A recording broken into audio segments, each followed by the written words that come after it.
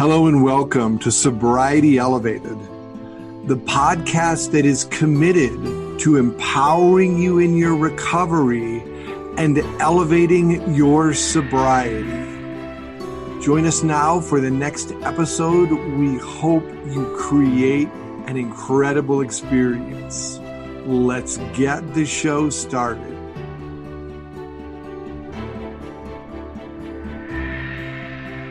And we're back with you guys again. You're here with Kevin and Jim. Hello, everybody. Hi, Jim. I hope you're having a good day like I am. Great day. Today, may not be as good as yours. Well, every day is a good day. Every day is a good day. Every day in sobriety is a good day. That's not actually true. Most every day is a peaceful day, which is what we'll talk about today. Yeah, let's talk about peace and recovery today. You know, I've already did this episode once, and ironically, you still haven't listened to it. I want to explore it. When I say peace and recovery, Kevin, what comes to mind for you? With someone with, 960 days, if I'm correct? Yeah, let me look, and just so I don't mess it up. Peace in recovery, while I'm looking this up, 947 days. Okay. One days day of 47 plus 9. Yes. One day at a time. I hear peace in recovery, and I think that, to me, peace was the most elusive thing for me when I was in addiction. I thought there was absolutely no way that I would ever understand peace or feel peace or anything like that. And, you know, I'm naturally a pretty high-strung, kind of high-anxiety guy. And I just always thought that was how life was going to be for me forever. You know, like the opposite of peace to me is like anxiety and anxiousness. And so I think addicts and alcoholics like me, who was continually lying and deceiving and doing all these things, I had so many different lies out there. There was no way I could have peace because I was always worried about, will I be exposed? Will this happen? Will that happen? The best part about recovery is I don't have to deal with that anymore, which is nice. So yeah, I mean, that's kind of where the root of peace comes to me, is like honesty and integrity. I think for me, that's where when you do those things, the result is peace. I can remember, we'll say it, you know, in a 12-step group, you know, they call them the promises, and they say you'll know a new peace, and you'll know, the fear will leave you. And so being in a constant state of fear of exposure and all of that was just an awful way to live. And now I've got the peace. It happened specifically, you know, it started number one with me realizing that, you know, I needed some help. You know, I mean, like, you know, they say step one, you know, your life had become, you know, you're powerless over your addiction and life's become unmanageable. My life became unmanageable. The lies couldn't be out there anymore. And so the very first pathway to peace for me was kind of throwing in the towel and being like, I'm done. I can't do this anymore. I can't live like this. Yeah, and then you were open. Exactly. To a different way, which is, we call that recovery. Yeah, you have to be open and willing. You know, if nothing changes, nothing changes. And so for me, things had to change for my life to change. Rachel could tell you, which is my wife, for people that haven't listened to all these episodes, she could tell you there were nights I couldn't sleep. I'd had nightmares. I had so much just fear and just like panic constantly all the time. And some of that's like previous trauma. Some of that was literally just worried that all my lies would catch up to me. Through this process of recovery and realizing I had to change things and like you said, being open and honest and putting things out there, that was when the peace started. For me, I get so annoyed. Some people will be like, you know, I prayed and then I had peace. For me, it was a process to get to peace, the pathway to peace. I'm sure there's probably some quote out there about that, but there was a lot of struggles and stuff along the way. I know one thing that you said, which I think is the most important thing for me right now, is just radical acceptance. That's literally the first thing. And not just acceptance. I mean, because to me, there's a huge difference, because you accepted that you were an addict. It's when you got to the space of radical acceptance in everything you did that allowed you to get out of your head and literally open that closed heart again. Does that make sense? Yeah, it makes a lot of sense, because accepting that I was an alcoholic was pretty easy. It wasn't easy. Once I did it, it seemed easy. Yeah. You know, it took some time to get to it, but once I was there, I was like, okay, yeah, duh. In the rearview mirror, it seems easy, but when you were going through it, The difference with you, like when I first met you, that was radical acceptance. That was not acceptance. It was not working. And we did some incredibly deep work. We could not have done that had you not radically accepted that your life was in no way working. Yeah, it wasn't working. And, they call it the gift of desperation. And you guys have heard me talk about that. But like, I was so desperate and I was so done. And it really was. It was like life or death for me. And it sounds dramatic, but I think people out there that have gotten sober can relate to this. And maybe if you're out there right now and you're thinking about getting sober, you're realizing you get to a point in your life where it's like, I have to make this choice. And I accepted that I had the problem. I accepted that I was powerless over alcohol, that my life had become unmanageable, like the 12 steps say. But then I had to look back at all the things that I did. The fact is like, I did some awful and terrible things. And when I say radical acceptance, it doesn't mean like that I celebrated it or I was like, I did it and it was funny or anything. No, I accepted that I did it. And then where do I go from here? What's next? And how do you heal not only yourself, but you did what you had to do to heal those that you had hurt. And some of those people literally got on board with your healing, Rachel, for instance. Other people would not accept it, and they've gone their way, you've gone yours, and you still accept the responsibility, but yet you let them go. And if they ever come back to you one day and say, Kevin, like, I get it, you will have a talk because you have radically accepted to the space that your heart is so open. You are somebody that in my occurring world has so much peace in their recovery. You did the work. Yeah, there was no stone unturned. Exactly. Every stone. Sorry. Yeah. Every stone was definitely turned. And that's part of the deal. For me, it started with that admitting that I was done and something had to change. And then for me, then I surrendered, my life to my God. And realized that what I was doing and doing it on my own was not working. So I surrendered to someone else. Then I had to literally sit down and figure out all the things that I did. And I had to share that with other people and tell other people kind of a lot of the problem, the things I caused, problems I caused. I had to like audit a lot of my relationships, audit my fears, everything that I did. And then I had to go out there and I had to make it right. If you're listening to this and you're not at the beginning of this, you're not quite there yet, don't let this stuff freak you out. I can remember being in one of the first. That's a good point. That's a very good point. One of the first groups that I was in, I remember, and there's the 12 steps, and they were talking about making amends with people that you've harmed. And I thought, oh my God, crap, I can't do this. And it was right. There's a process of healing. There's a process of recovery. And you just do the next right thing. And all of these things will start coming. As I started to, though, go out to people, like you said, Jim, and I want to say apologize, but it was deeper than that, make things right, whether or not I owed them money, whether or not I owed them whatever I owed them. Had a conversation, talk to them, things like that. An apology. Sometimes an apology goes far further than the monetary stuff. Yeah, and then the changed behavior, too, and them seeing it. A lot of people were like, wow, this is awesome. And like you said, they joined on with me. Some people didn't. And I had to also accept the fact that a consequence of my actions is that these relationships are broken, and they're not their fault, by the way.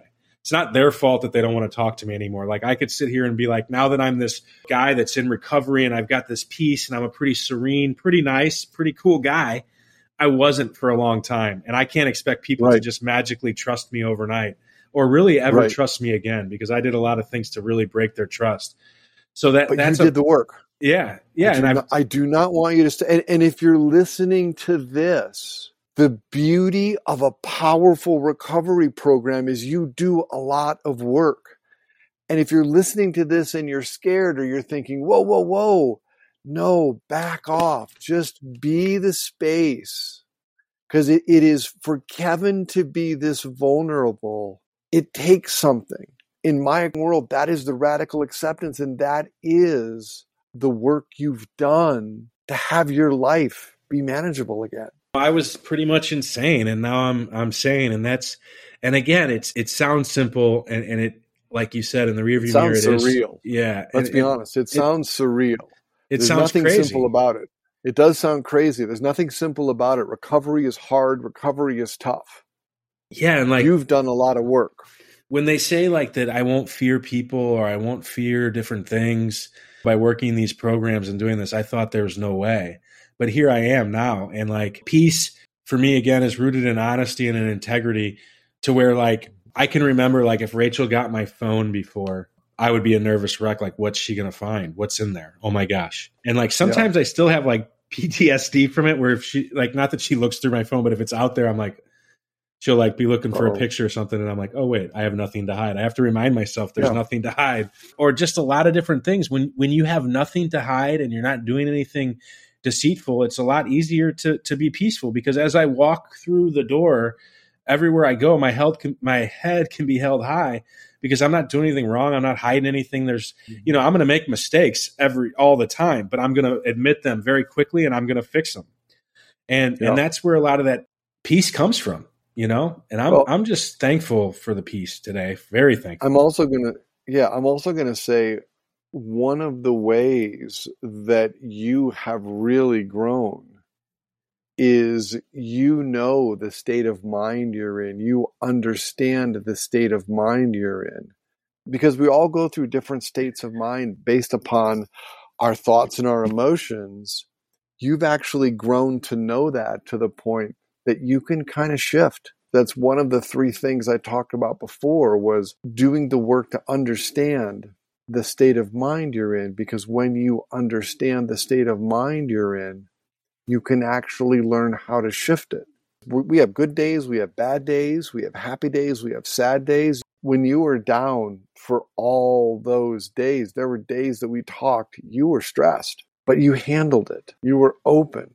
Yeah, and that goes back to the acceptance in wherever state I'm at. Like, I know, like, I accept that there's going to be times in my life, because of my career choice, there's going to be high anxious, high stress times, but I just kind of let it happen. And another thing that I've learned is, I said like the opposite of peace is like stress, and it's also fear to me, being really fearful. And so when fear comes up in my brain, I get to look at it and say, okay, where is this fear really coming from? A lot of times it's not real. It's what did somebody say, on their deathbed, some famous person, I think, and I'm going to butcher it, but they're like, I worried about a lot of things and 80% of them never happened. We worry about everything. And that's when we get out of peace, is when we're worrying about what's going to happen, or what this person thought, or what that person thought, and all that. Have you ever heard of Earl Nightingale? Back in the 1950s, Earl Nightingale had a series, and I believe it's called Acres of Diamonds. And in one of his lessons, he talks about the fact that 92% of the things we worry about will never happen. Only 8% of the things you actually worry about have the potential to occur, which means 92% of your worrying is a complete waste of time. And so if you're out there listening and you're worrying about something, the question is that mind created or is that real? Chances are it's mind created. We all get wrapped up. I get wrapped up in worries that never occur. Yeah, and I'll tell a story kind of about that, and it's interesting. So I'll just be transparent. I was going to maybe like change the names. I have a business partner, and he's also in recovery. And me and him have very similar minds. We've been through the recovery process, and we're thankful we're in a much better spot than we've ever been in our life. But sometimes our minds still get in the fear thing, and we start to worry. And we were talking the other day, and we both came to the conclusion that both of us were so worried what the other one was thinking. We were worried what the other one was thinking, but neither of us were actually thinking about what the other one, the real problem, anything. I was worried, well, what's he thinking? And he was worried, what was I thinking? But it didn't even matter what either of us were thinking, because all we were worrying about or thinking about was what the other one was thinking. So you weren't even looking at the problem. You weren't even addressing the issue. So, and not that even there was an issue. It was just like, our minds start to play tricks on us, where we think, fear, like, am I doing something wrong, or is he going to not like what I'm doing? Or is this, and once you start to communicate and talk about it, you're like, okay, this is just our crazy brains.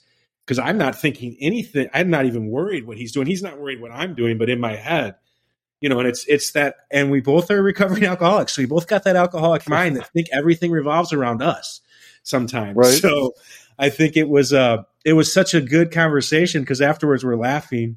We need to just realize that our brains will make us worry about things that we don't need to worry about, especially with both of us who work like our butts off nonstop and are always trying to do the right things. We never stop. We never turn it off. And so it's like, we just got to keep doing what we're doing. And I think that something really important, if you're listening to hear, is, I guess, let it go. I don't know what the right way to say it is. You know, you just sometimes have just let it go. Another little story. So my daughter and our neighbor, her friend, were in the back seat of my car, and they were arguing and they were fighting. There's an age gap a little bit. My daughter's much younger, and I just said, "All right, guys, we still love each other, right?" And they're like, "Yeah." I'm like, "Okay." I said, "And what if," I said to her, "What if somebody was making fun of Michaela," which is my daughter's name? And the girl said, "Well, I would stick up for her." I go, "Even right now, when you're really mad at her and you won't even look at her and talk to her?" She goes, "Well, yeah." I was thinking, wow. In my head, it was like such a lesson. So then I said, "Okay, guys, here's what we're going to do. We're going to let it go." And I played the song from Frozen, "Let It Go, Let It Go." But anyway, a big roundabout story there, just to remember that, like, our emotions and how we feel are not necessarily what have to control us and how we have to act and what we have to do, because our feelings can be extremely, extremely, really deceitful, I guess, to us. They're not real sometimes, you know? They can be tainted, and especially if you get in a certain mind track that takes you out. When you're in that certain mind track and it's taking you out, your thinking you're not in any level of quality thinking. And we should never make a decision or a choice from non-quality thinking, especially in the space of worry. Yeah, and in the space of anger too. Or in the space of any heavy emotion. Let it go, let it go. I wish I could let it go. Yeah, I wish I could sing. I would sing it for everyone, but I can't. But it's a conversation that I have with myself a lot, you know, especially in business. So much stuff going on. You know, we've grown a ton. We've got 50 employees. We have like 100 people here working. And you see a lot of these little things. They're frustrating, but in the grand scheme of things, they're really nothing. And so I have to remind myself constantly, we talk about acceptance. I have to accept that there's going to be these little things that are going to probably be frustrating. Letting it go is a lot more beneficial in the long run than sitting here and focusing on it, worrying about it, and all the time and energy that it takes to do that. And so if you're new, this is kind of taken we've kind of been all over the place a little bit, but you know, if you're new to recovery or new to sobriety, just keep focusing on doing the next right thing. Keep doing everything that you do. If you do it to the best of your ability, over time, the peace will come. The relationships will continue to be healed. Don't get ahead of yourself. Honestly, don't get caught up in all these little minor details, every little thing that you're doing. You know, keep doing the right thing. Make the next right choice. Don't worry about what's going to happen 3 months from now or 3 years from now or what relationship's going to happen here or there. Just do what you can do the best that you can do it today. And I think that what you'll see is peace will start to follow that. I was going to say, and as you do that, acknowledge what you're doing so the peace just naturally flows in. When you get to a space of like acceptance and love, quite literally the peace is just simply there. This is a new you.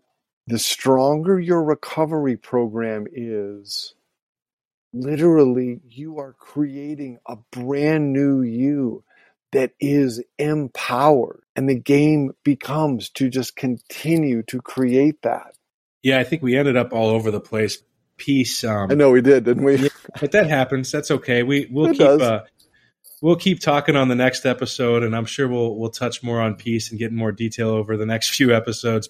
Peace is one of the best things about sobriety and recovery. So if you're out there right now and you have no peace, whether you're in recovery or you're not, and you have no peace, talk to some people, go to your recovery team, go to people around you, really look at yourself and look at what you're doing. And let's just try to figure out what the next step is, you know, what you can do to get closer to peace. And for me, it's, again, just doing the next right thing every single day. We thank you so much for listening to this episode. If you like us, please rate us so that we can show up in more things and whatever those algorithm things are or whatever. The more ratings we get, the better. Share it with your friends. Tell people about it. And I know that Jim has something really exciting coming in the next couple of weeks. And that's a course that he's going to be doing where it's going to help people kind of grow throughout the holiday season. I know for me, especially in early recovery. The holidays were extremely challenging. I know that I'm going to do this challenge with Jim as well, and it's kind of a self-growth thing along with keeping your recovery and sobriety at the forefront, if that's the path you're choosing, and keeping it strong. So more stuff will come to that, and we'll give you different links and things like that to go look. But we'd love for the people that listen to this regularly to join it. And if you know me out there and you talk to me, it's stuff that we can do together and kind of talk about it. Thanks again for listening. We look forward to seeing you again next episode. And Jim, what are we going to tell everybody to do to create? We're going to create an incredible day. Absolutely. Thanks, Thank you, guys. everybody. We'll talk soon. Bye-bye.